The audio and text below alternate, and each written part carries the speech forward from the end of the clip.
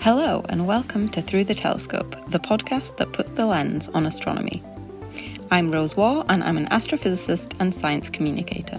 And I'm Elliot Bruce, and I'm neither of those things, but I'll be trying to find out why we should even care about astronomy. We'll be exploring some of the big topics in the field in little manageable pieces and have some fun along the way. So, whether you know your red lines from your redshifts, or you're not quite sure what the difference between astronomy and astrology actually is, join us as we launch ourselves into the cosmos and try not to burn up on re-entry.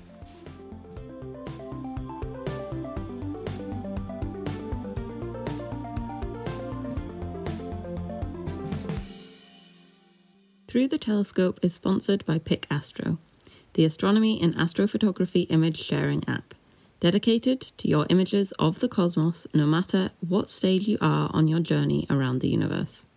No ads, spam, or fake accounts.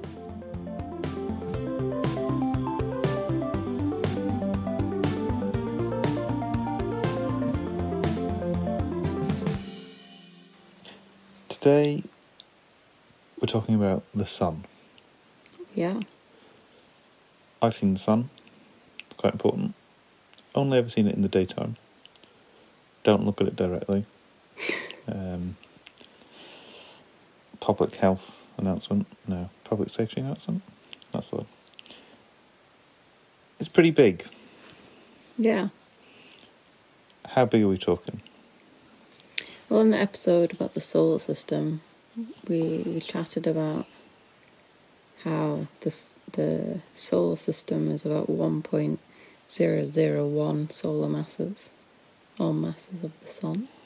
So, in that sense, relative to the solar system, it's absolutely ginormous. But I suppose you mean relative to other stars. I guess I was thinking more in terms of relative to us. But other stars also make sense. Yeah. I mean, is it a big star? No. Oh. No, it's a pretty small star, really. But most stars in the universe are quite small. We talked about that as well. In one of the previous episodes. Smaller stars are far more common in the universe than bigger stars. So it's pretty common in that sense. Right. But yeah, from our point of view, it's huge. So if you wanted to put Earth inside of it, you wanted to fill it with Earths. You'd need 1.3 million Earths. Now, as a chemist, as a structural chemist, I'm wondering, whenever you hear these figures, like, oh yeah, but it would fit 1.3 million Earths inside. Mm-hmm. I reckon volume. That's just in terms of the Earth is 1 cubic metre. I reckon it's more than 1 cubic metre. And then they've just divided it, because as a chemist, trying to stack spheres together. Oh yeah, they've taken the volume of the sun and they've divided by the volume of Earth. Yeah. To find how many. They're not saying if the Earth stayed as a sphere, yeah. How many could you fit in? Although I think, to be honest, the reality is going to be not too significantly different. Probably not. An answer. But it's just, when they say 1.3 million Earths, they've really squidged those Earths in, You know what I mean? Yes. Thought for the day. But I suspect that you wouldn't need to, because the gravitational it does it force itself. of the sun, it would. Yeah. All of that mass, it would just rearrange itself. I remember looking before at what would happen if you had a mole, 6.02 times 10 to the 23 moles, as in the creature. And the thing I found with the internet was that there would be a horrible gravitational effect, and the centre would just be a sort of meaty mass. Moving on. Sounds like someone procrastinating from exam revision. I think that's exactly what was going on. Yeah, that does not surprise me. So, basically, the sun is not that big. It's relatively small. Compared to the Earth, it's very big. Compared to some of the biggest stars that we know, the very biggest stars, one of these really humongous stars would be about 2,000 times the radius of the sun. Right. So then that's like 2,000 cubed, presumably, for the volume. Yeah. So it's going to be humongous. Yes. So it all depends on... It's all relative. So in that sense, the sun is really tiny. It's simultaneously tiny and massive. Yes. Does that answer your question? I think so, pretty comprehensively. It's big, but it's also small. Yeah. So how old is it? Well, again, relatively. From my point of view, really old, ancient. 4.5 billion years old. That's probably my point of view as well, because I'm nowhere near my 4.5 billion year birthday. Yeah. But from the point of view of a solar-like star, a star like the sun, it's just kind of middle-aged, really. Okay. Kind of, yeah, just chugging along nicely. You know, something we can all aspire to. Yes. Yeah. I wonder if there are any listeners that would also classify themselves as chugging along nicely at their middle age. So, that being said, that it's nicely middle aged, and it's really big. I guess it's more kind of the size I'm thinking of here. Mm-hmm. What kind of... If I could walk on the moon, which sounds kind of at the moon. If I could walk on the sun, which sounds like some kind of movie title or something. Sounds like that would be a musical, good... maybe? Yeah, Walking on or Sunshine. a good book, I think. If I Could Walk on the Sun. Yeah. That'd be a good novel. Yeah. How... It's massive, so I'm guessing that I am experiencing some quite high G's at this point. Smushed to smithereens, really, I think. I guess, do I just fall through? Or... I don't even have time to think about it because I'm being roasted alive and crushed simultaneously, presumably. Yeah, I think you're crushed, really, before you can wander very much, really. Don't have much time to think. Yes, walking on it is pretty difficult because defining the surface of the sun is a bit tricky. Okay. Because the sun is made of plasma, so plasma is ionized gas. Mm-hmm. So, there are four states of matter. Well, quantum physicists would disagree with me, but in the normal world, there are 4 states of matter: solid, liquid, gas. We're all pretty happy with them. Yeah. Plasma is the 4th. It's like a gas, but it's highly ionized. Yeah. Which means it's had its electrons stripped off of the atoms that it's made of. I've always kind of thought of it kind of like a sort of, if you know about metals and a sea of electrons, when I've ever heard people talk about it, I've kind of envisaged it as kind of like a gas metal almost, because you've got your positively charged nuclei and then electrons that are not attached, just kind of smearing around. Yeah. It's pretty fun stuff. I was going to say to work with, but I mean theoretically. I mean, don't know about physically working with it, but it's it's quite fun. It's quite a cool concept or part of the physical world, I suppose. But we diverge. That's what plasma is for anyone who's not aware of what plasma is. But because of that, it's you can imagine it's kind of difficult to define the surface of something. Yes. If you go deep enough into the sun, it is a solid, but generally, it's quite common to take the surface of the sun to be at the photosphere, which is just a region of the sun. Like you think of the Earth and how we talk about different parts of its atmosphere. Yeah. We do a similar thing on the sun. Okay. And basically that's often where you would take the surface to be. If you wanted to know how strong the gravity is there, that would be about 28 Gs, so 28 times the gravity that you experience on Earth. Well...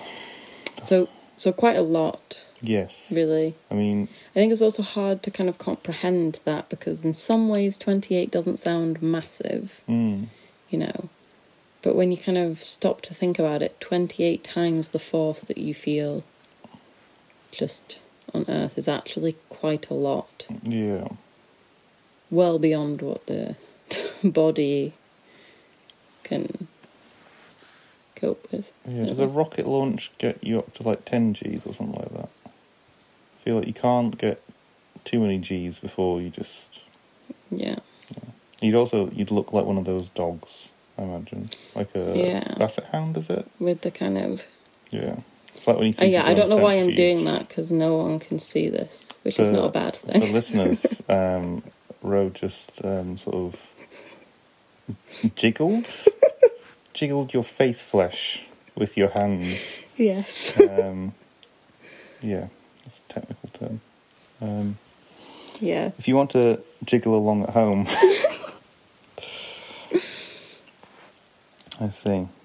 So, I mean, given that we've already had enough of an issue saying where the surface of the sun is, I guess this might sound kind of weird, but so when we think about planets spin round. And that's how days happen. Right? I'm guessing the sun spins round because everything spins round, right?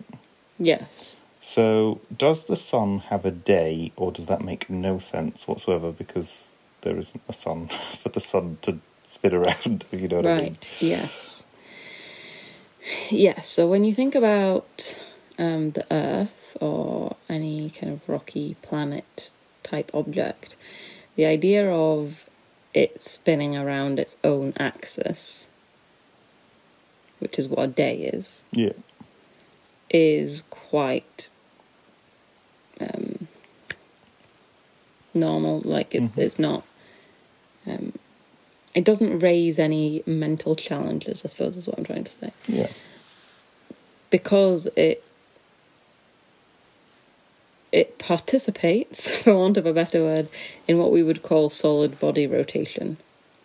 So it is solid and it rotates, so it's very obvious how that rotation is happening. Yes. If you take something like the sun, which as you've pointed out is made of a plasma, it's not solid. It's not solid all the way through.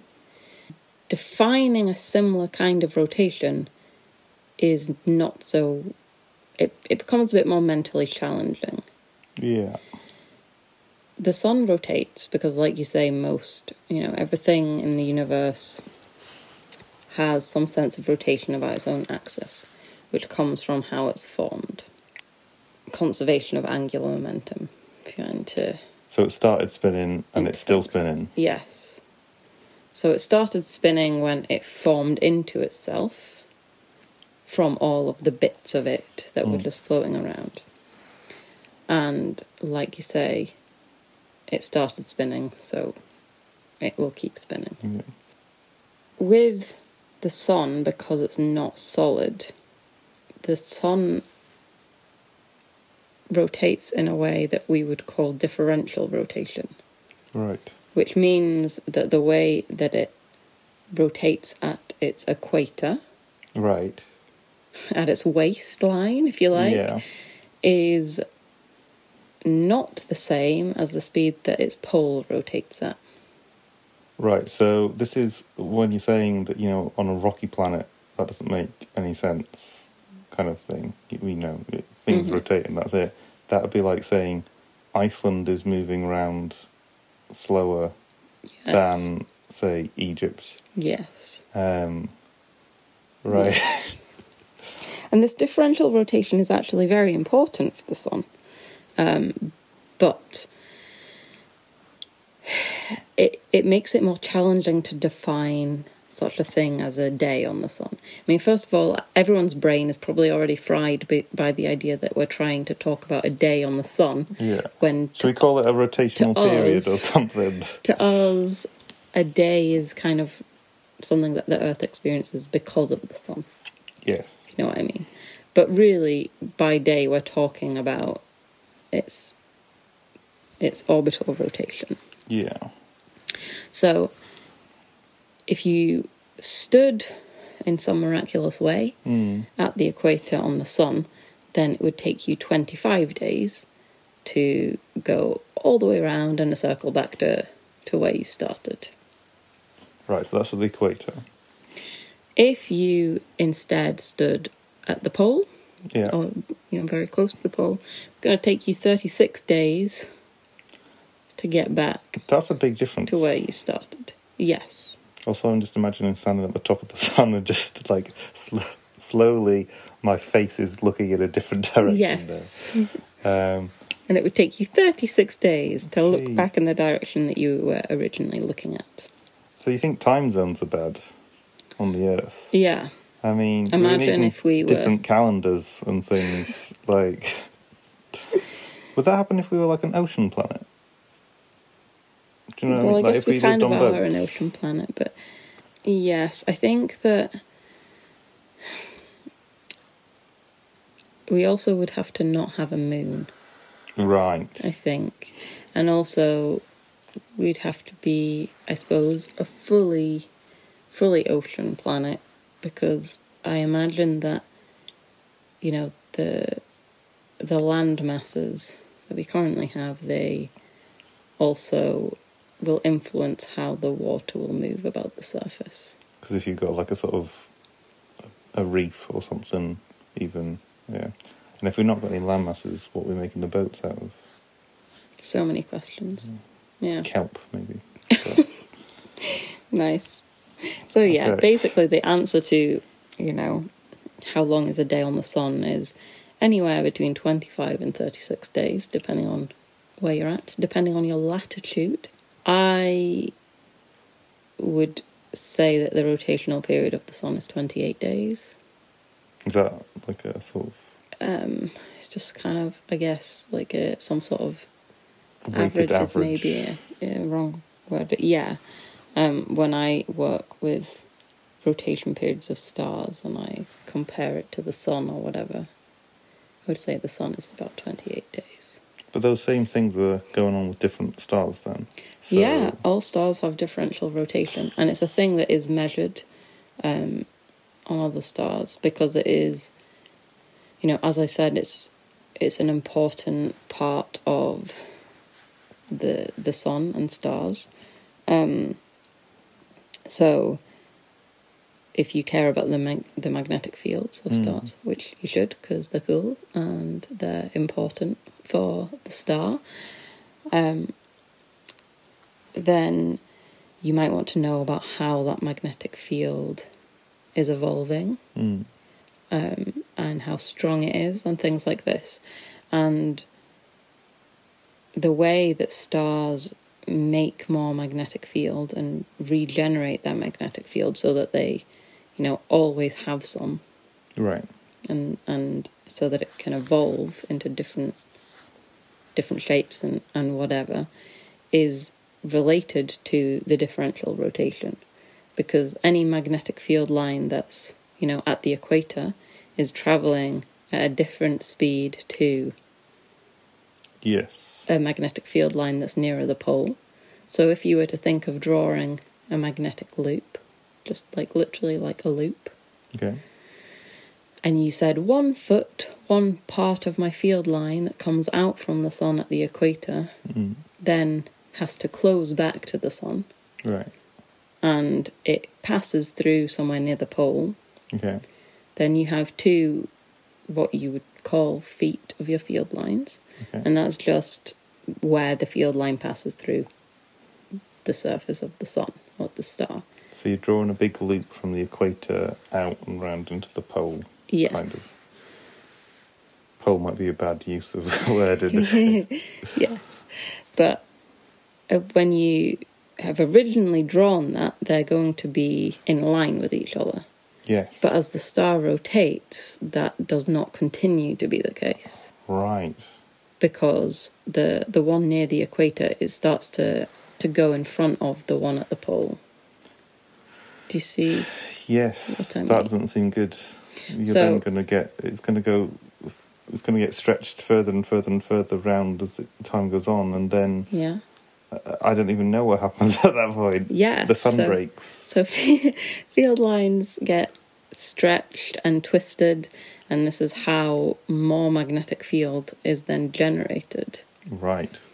And yeah, like you say, sometimes it gets too twisted and too stretched, and that results in, explosive forms of activity on the star. When you say make more magnets, that's not what you said. When you say make more magnetic fields or something, I thought, well, I don't really know what I thought. I thought your field was your field. Is that what was? What? That was a question. Not quite sure exactly what the question was, apart from confused, which is perfectly reasonable. And I'm going to be honest, almost every conference I've been to in my life as an astronomer, and also, seminars and lectures as well and stuff like that, a lot of astronomers, you put the fear of God into them by mentioning magnetic fields. Okay. And I think it's also true in physics as well. I don't think it's just astrophysics. Magnetic fields make people feel uncomfortable. Okay. I think they give people bad memories of their undergrad years, for a start. They're just kind of complex, and they can be very difficult to model. When you say complex, you mean difficult, involved, as opposed to imaginary? Yes, difficult. Don't tell me you can get imaginary fields as well. You're not saying no. No, I'm trying to think what that would mean. I mean, I would say no, but I don't know everything about magnetic fields. Okay. Yeah, no, I guess you could have. I don't know if it's complex. Maybe it could be described as complex. When electric fields and magnetic fields are connected to each other. Yeah. And in special relativity, people can see one or the other. Depending on how fast you're moving relative to someone else. Okay. Because they're very related phenomena. And so I don't know. Yeah. I don't know. But maybe there is a way you could construct that mathematically so that... Right. I don't know. That's a weird... So that's like your fridge magnets all of a sudden turn into, I don't even know what, charged plates? Is that what's going on at that point? I don't know. Do they fall off the fridge? I didn't really... Didn't gel with special rail? Yeah. Well, yeah, bits of it, yeah, but bits of it no. And I've reused that area of memory, really. You saved over that too many times. Yeah. Fair. So magnetic fields, yes. I think you asked me a question and I now haven't answered it. Well, I guess I was just thinking, if you've got this magnetic field going round and round and round, getting further and further stretched, right? You can't break a magnetic field, right? So does it just sort of disappear? Because I guess you can turn off a magnetic field. Like with an electromagnet, say, there isn't a magnetic field. You turn it on, there is. Yes, I'm trying to imagine the magnetic field, which is very difficult for someone with no visual imagination. Because it's going round and round, and it's getting stretched further and further round. Does it then sort of recede into the star as new magnetic field areas are becoming? Yes. Yeah, I mean, there's no reason why it has to stay at the same distance from the star. Right, okay. Absolutely, yeah. It gets reconsumed, if you like, back into the star, and also field lines can, kind of be pushed out pretty much to infinity. Right. Make it some other star's problem. Yeah.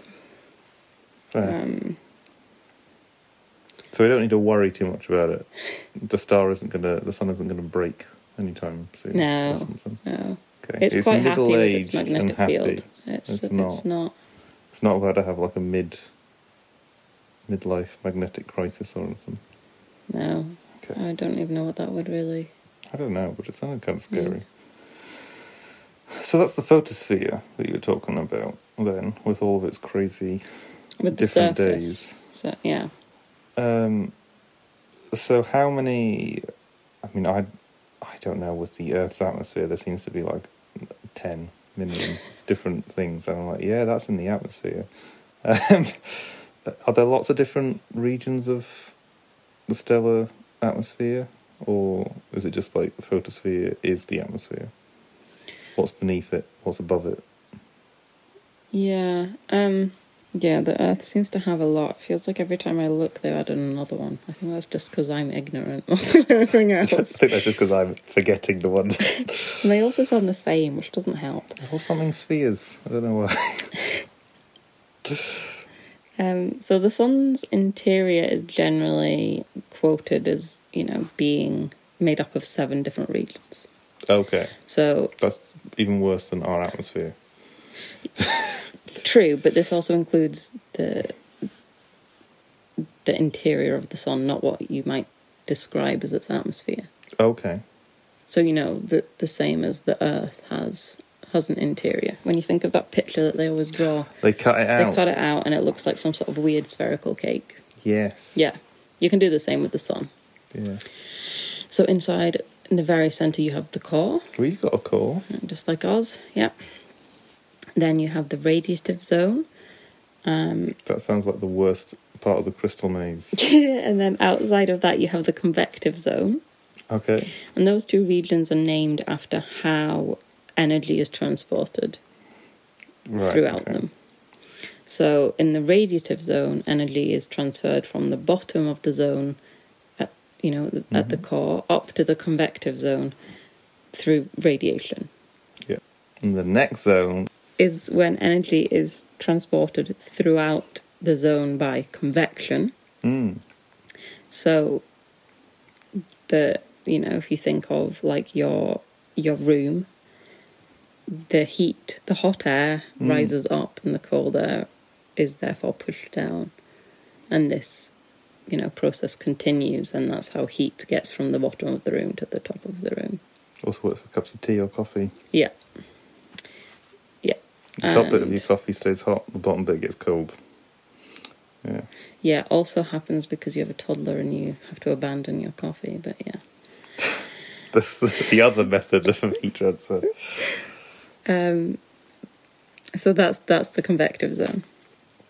Then you reach the photosphere, which we talked about. It's kind of, the surface of the sun. And then after that is the chromosphere. Those 2 are named after basically the kind of light that you can see coming from them. So if you look at the sun, you can see into it, into all the way into the inside by looking at different wavelengths of light. Yes. And so you could name different sections based on how you can see it, what wavelength you use to see it, if you see what I mean. After that comes the transition zone, which I hesitate because some people think shouldn't really be a thing, but I've included it here anyway. And after that comes the corona. Okay, so basically, some people think you've got the chromosphere, and then there's like a kind of gap. Is that what's going on? Or no, I think there's just like you can't really draw a line about easily. How you should define things. Again, back to categorizing things and drawing a line in things, and it's like it's kind of hazy. Yeah, and probably different people want to define things differently because it suits them. Yeah. For their research and science. Yeah. Okay. So yeah, the corona is kind of what you might think of as the atmosphere of the sun, really. So the outer bit is the corona. Yes. The crown. Yes. Which people know now, thanks to the virus. Yeah.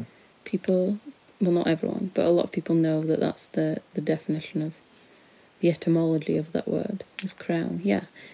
It's the crown of the sun. It gives it that kind of stereotypical wavy edge, which is pretty popular in kids' cartoons, I drew like one the of them Teletubbies. for the toddler just the other day. Yeah. Feel like they're pretty common in like little cartoons of the sun. Mm-hmm. And, you know, they're what you see if you're lucky enough to see an eclipse, a total eclipse. And they're absolutely spectacular. You can see, you know, even if you just looked at an image on Google, you can see the corona around the outside of the sun. That doesn't get covered up by the eclipse. It's kind of hazy. Yeah. Yeah, very pretty. So we've talked about how big the sun is in terms of its size. We talked about how old it is, middle-aged, doing well. We've talked about time on the sun. We talked about all the bits that make up the sun. Mm-hmm. But how hot is the sun? Well, how hot it is depends on where in the sun you are. Oh. So, if you're in the core, it's 15 million degrees C, 27 million F.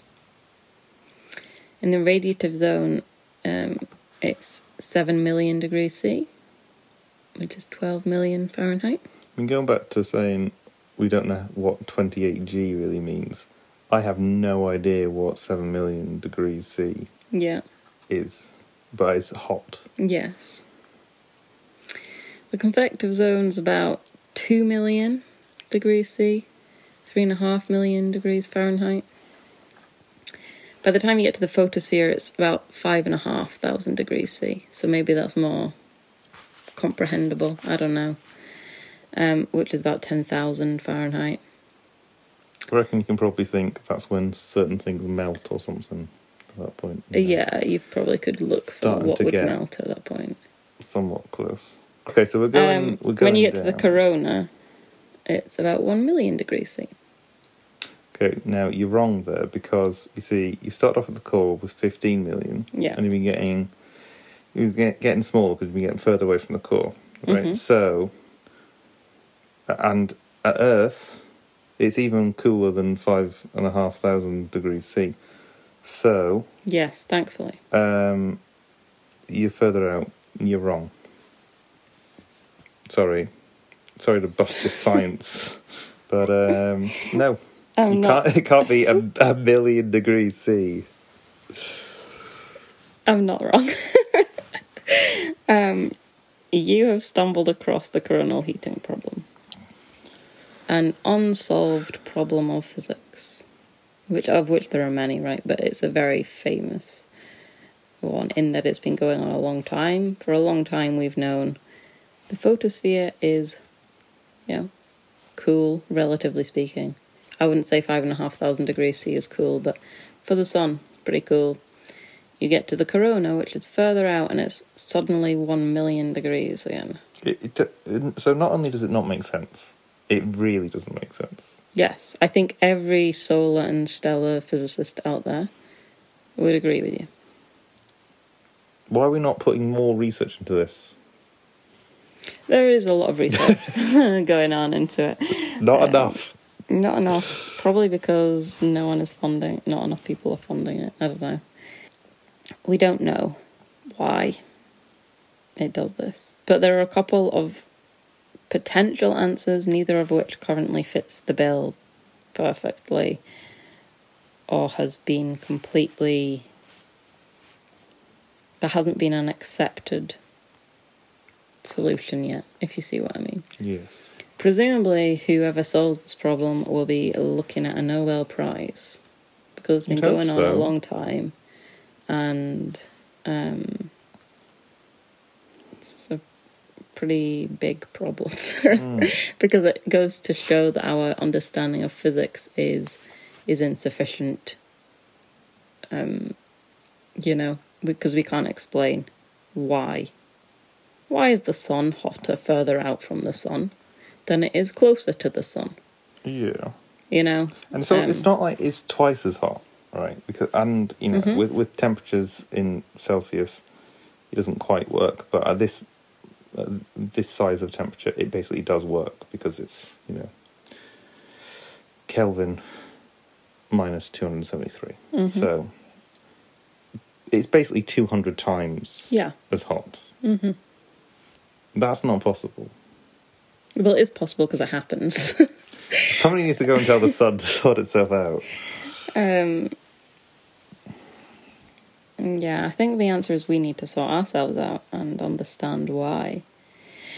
Some people have proposed that it might be to do with Alfvén waves, which are, if you think of sound waves as a way that information and energy is passed along through material, for example, like the air.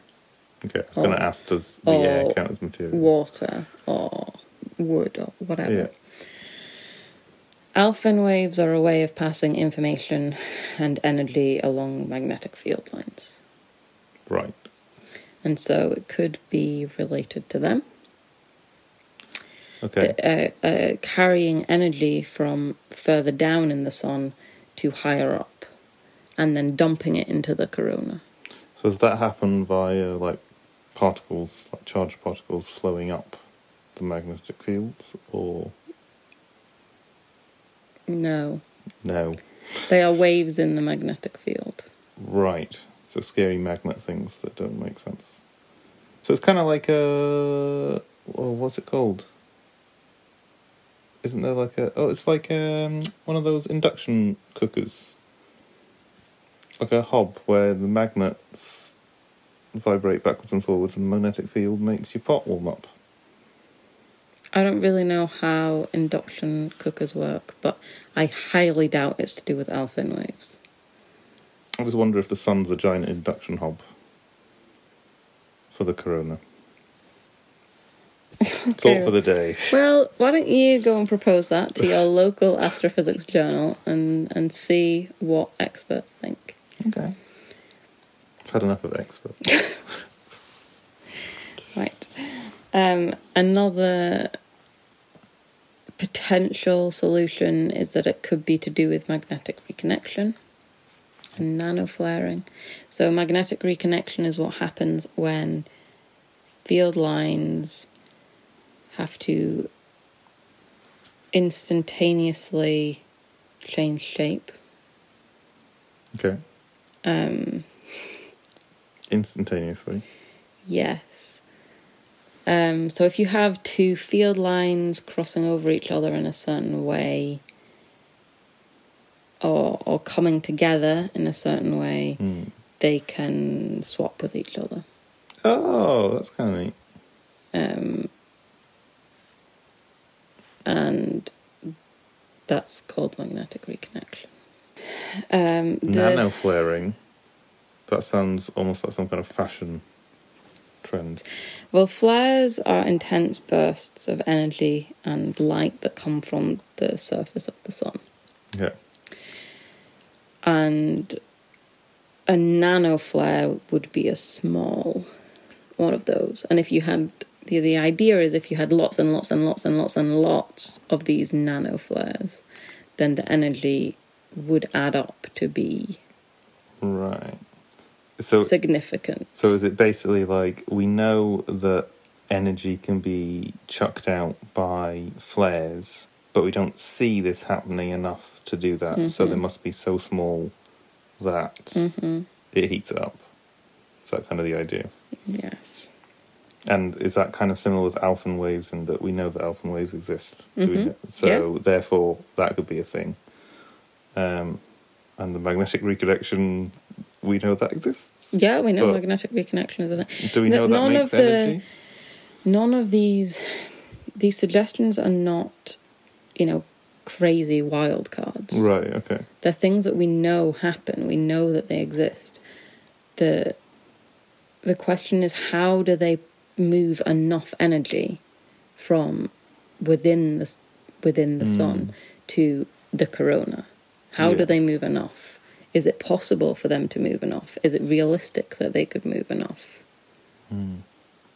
is the reality that it's actually a combination of events? Yeah, or all not? three of them adding together. In some way. No one knows. If I was a betting person, I think I'd put my money on alphinoids. Well, everybody at home, go down to Ladbrokes or other betting agencies. Please that don't. are available. Don't. Ask Don't if they've do it got. on me. Ask if they've got any odds on the cause of the coronal heating problem. Maybe put like 10p on it or something. You never know. I don't know. I mean, it's not. Neither of them answer the question sufficiently yet. Neither of them answer the question as a reality.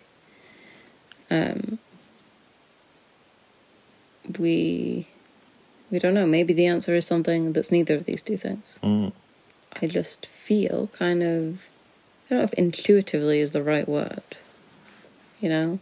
Because this isn't my research, so it's not like I spend all day, every day thinking about the coronal heating problem. Although You that don't wake up in the middle of the night. would be kind of fun. But unfortunately, that's not what I get paid to do.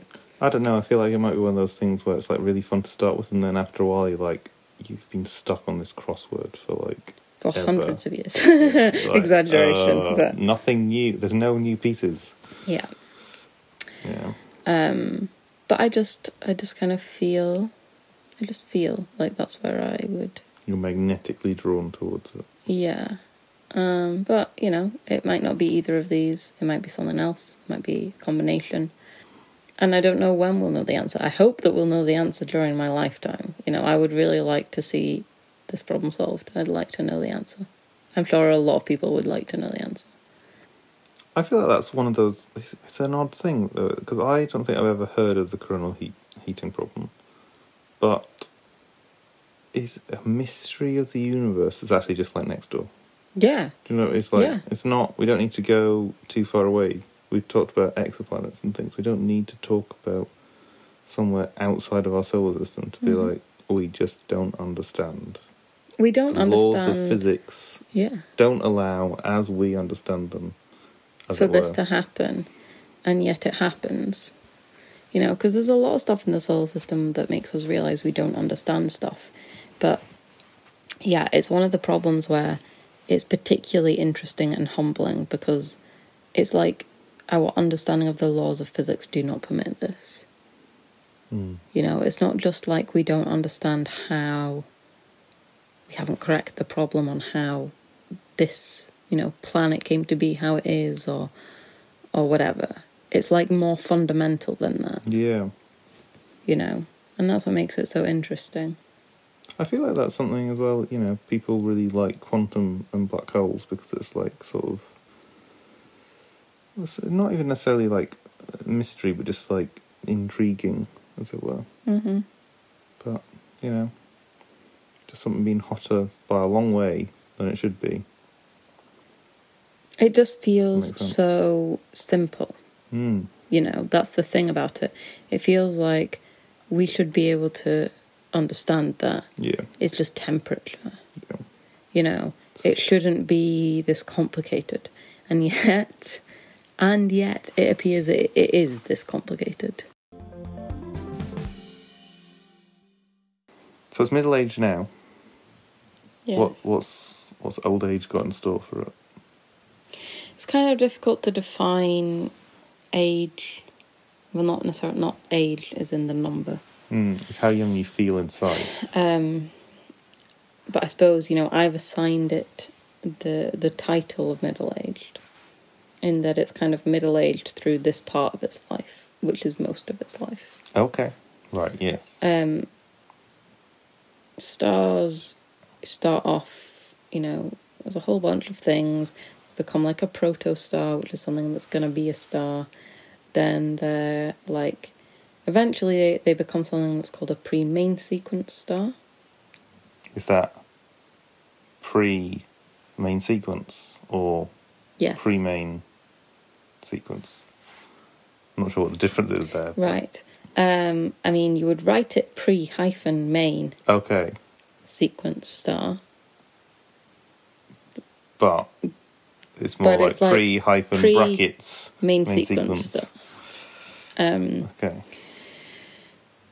And that's basically, it's pretty much a star, but it's not quite finished forming into its final state, if you like. Then it becomes a main sequence star, and this is most of its life, being on main sequence. So the point that we defined that as you're on the main sequence now? Yes, when it stopped contracting. Oh. Okay. So this is now like the size it's going to be? Yes. At that point, when it starts, when it hits main sequence, it's 0-age main sequence. Okay. That's when it's 0. Right. So it's been around for a while, but now it's 0. Yeah. Because it's, that's when it's like, it's now like a baby. It's been born, if you like. Yeah. So when you said before that it was, however, 4.5 billion years old. That is from when it... From 0-age main sequence. Right, okay. That's how you age stars. Okay. Okay. It's middle-aged in terms of its main sequence lifetime. Right. When that finishes, it gets to the end. That's like at the end of its life, if you like. It'll become a red giant. Right. So it starts to expand in size, and it gets quite red. And it's going to expand in size a lot, so it'll engulf quite a lot of the inner solar system. Venus, maybe even Earth, going to be swallowed up. That was an episode of Doctor Who. And yes, it was. With Lady Cassandra. I think it might be the second episode of the new series. Eventually, it's going to blow off its outer shell. Okay. And that's going to go off into space. Only the core is going to be what's left at that point. And the outer shell creates what is often called a planetary nebula. Okay. Kind of looks like a nebula, around the star, kind of. All the remains of that shell that no longer is a part of the star. And the core becomes a white dwarf, which is very hot. Okay. Very small, very dense. It's no longer fusing, hydrogen, helium, whatever anymore. Right. It's not fusing. Is it made of... Has it still got hydrogen left? Or is this... Not really. Okay. No. Okay, so it's beyond fusion, so now it's just really hot from being hot. It's really hot from its gravity. Collapsing, basically. Okay. The gravitational collapse and the gravity it already had from being a core and everything is, gives it a lot of energy. It has a lot of energy. And then there's also a lot of leftover heat as well from all the fusion that had been going on.